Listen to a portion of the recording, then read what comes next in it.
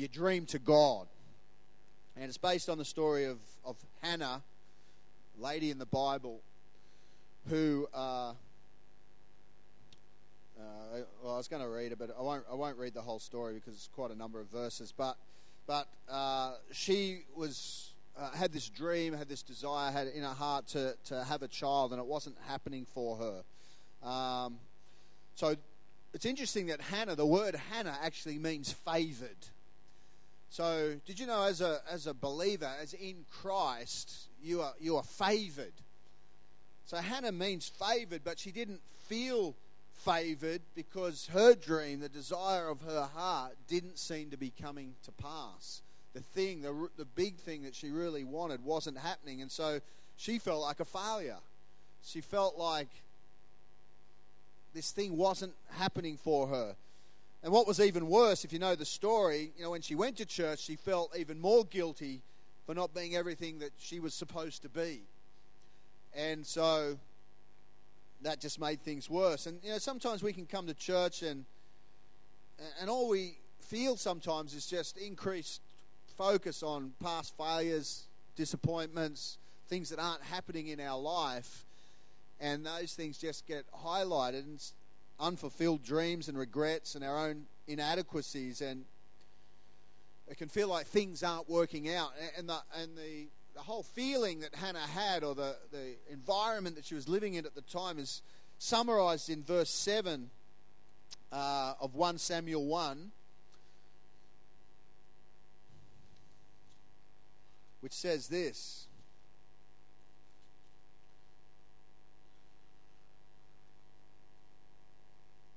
Oh no, it's not verse 7. Or is it? Oh yeah, top of verse 7 says, and this went on year after year. Does anyone ever feel like it's just going on year after year? Another year starts, you're all excited, but it doesn't seem like anything's changing. It doesn't feel like anything's moving. Nothing's going forward. It just seems like it's the same year after year. And if you've ever felt like that, or maybe you feel like it right now, then you can relate to how Hannah was feeling right here at this point. But then Hannah did something that caught the eye of God. And this is how this story unfolds. Hannah came to the end of herself. She'd done everything she could in her power, in her ability, to try and make this thing happen. And in the end, she just said, you know what, God, I can't do this anymore. I'm giving it to you. And in verse 11, it says she made a vow, Lord Almighty, if you'll only look on your servant's misery and remember me, and not forget your servant, but give her a son, listen to this, then I will give him to the Lord for all the days of his life. So instead of this whole dream, this whole desire being about her, and if you know the context of the story, part of the desire for her wanting to have a son was simply because her the other wife of her husband, so the husband had two wives, and I won't go into explaining all that while that was happening at the time, but she had children, and she was tormenting Hannah and was saying, you can't have kids, you're not doing this. And sometimes the things that we're saying we want are simply because we want to prove something to somebody else, that we are somebody, or that we can do it, or that we are successful, or that I am someone, I'm significant. And so sometimes there's a twisted motivation in our heart for the certain things that we're asking God for, to prove something to somebody else.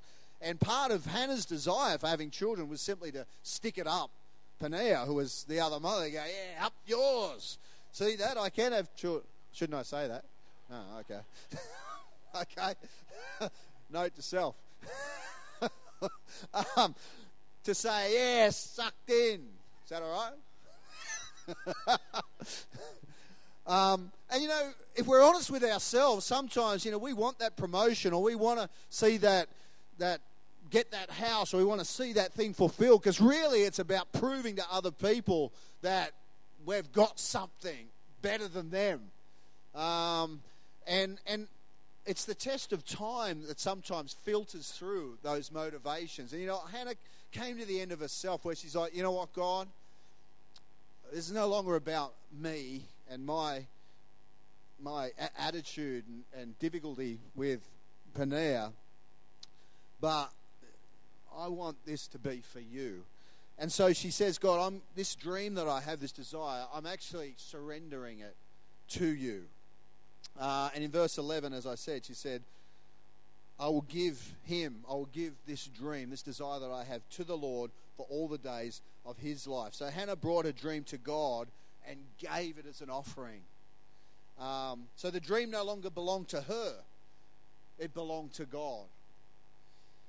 It was no longer about Hannah. It was about Hannah and God.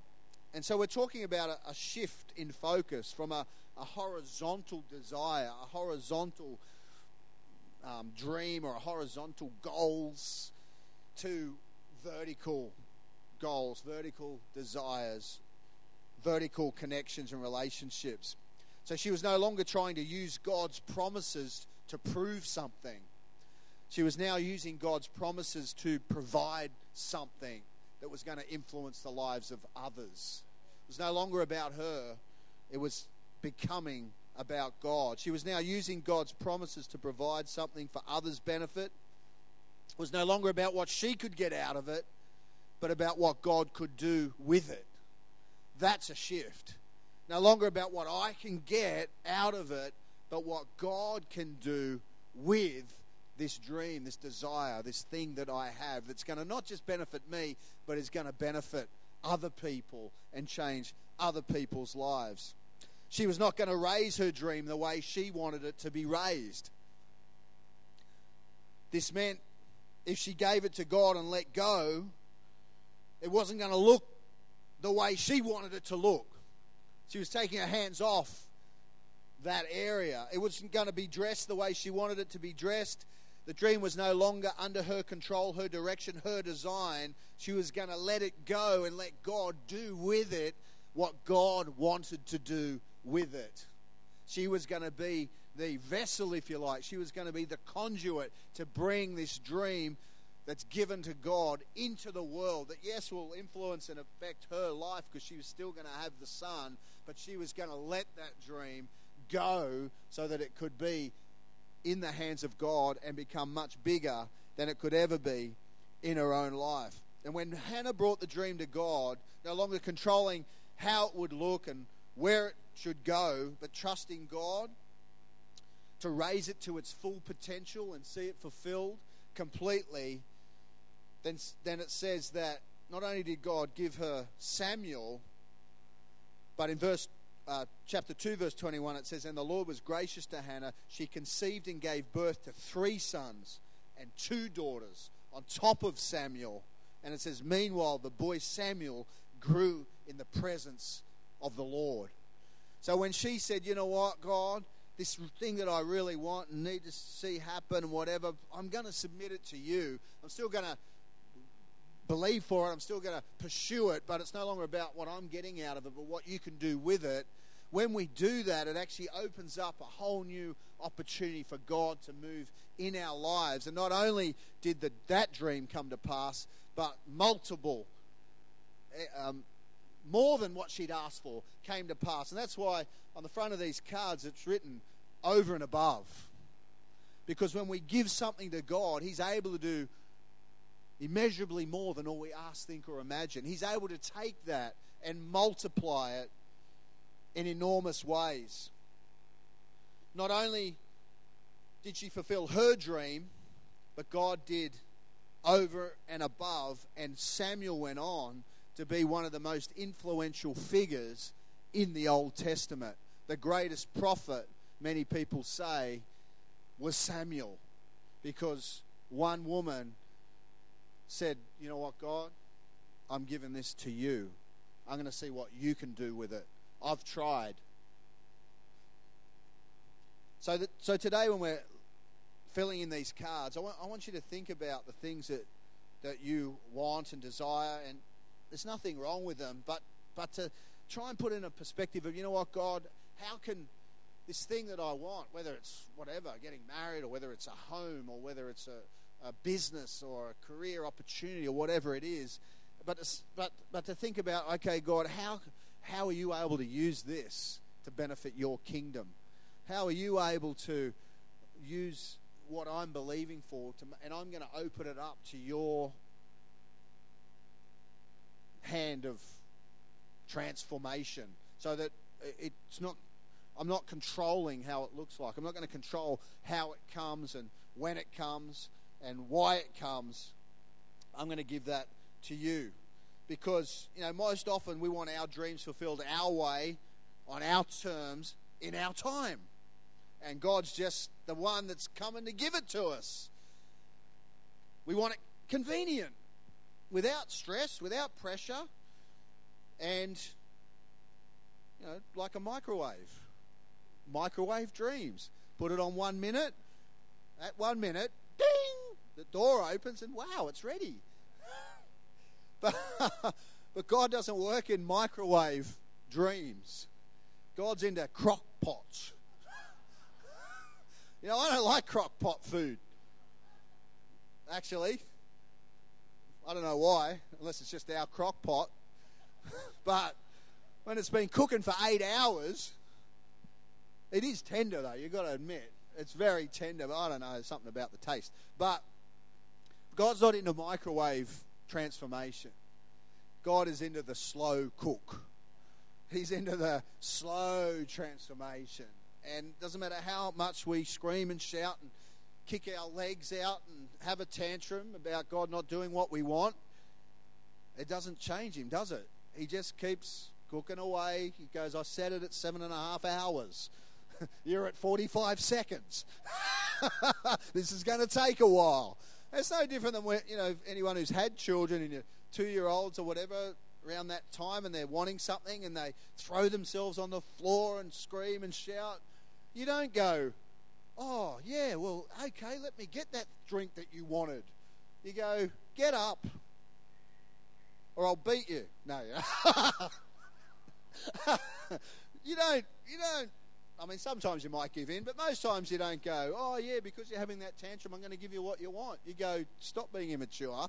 You're not going to get what you want. Stop having a tantrum. Get up and let's keep walking through the shopping centre. You're not having those lifesavers. That's why they put them at the counter, isn't it? Right there, where all the kids can see them. So that you go, oh, shut this kid up. Yeah, have it. I don't do that. But God is into the transformation. It's more about the journey, and it's more about the transformation than it is about the dream, the desire, and the thing coming to pass. And Hannah, through this process, learnt to trust in God and saw far more than she would have if she had tried to hold on to what she wanted. In the late 1800s, there was a guy by the name of Tony. Tony was a young boy with a dream to be a minister. And even though he was a young boy, he would take every opportunity to witness to people and to invite people to church and to share the story. And God had come to him at an early age, and he had a real heart for God, a real desire to live for God. And he thought endlessly about doing something great for God. When he turned 14, Tony's father passed away, and he was forced to leave school to look after the family farm. He tried to study, but he was so tired after working all day out in the fields and helping care for his young siblings, that as the months and years rolled by and his mother got older and less able to work, Tony began to realize that he was never going to be able to leave the farm. He was never going to be able to pursue this dream that he had to be a minister. And so he gave that dream to God. Said, God, I've got to look after my siblings and my mum, and I've got to work the farm. I can't pursue this dream. So over time, Tony got married to Jenny, and they continued to run the farm together. But in his heart of hearts, he'd said to the Lord, maybe you could give me a son that could fulfill the dream that you placed in my heart. And soon his wife fell pregnant and answered a prayer. And when the child was born, they were all over the moon. But it was a girl. on, let me finish. At that time, in the 1800s, women didn't go into ministry. And so although she was a beautiful girl and loved by the parents, she wasn't going to fulfill this dream that Tony had passed back to God. Then another child, a boy. Thank you, Lord, thought Tony. But as Henry began to get older, it was clear that his passion was for farming. He loved the farm. He'd worked the farm with his dad, and there was no real desire that he could see to go into ministry. And so he realized, well, Henry wasn't going to be the one. Another child, another beautiful daughter. Another child, another beautiful daughter. And then nothing.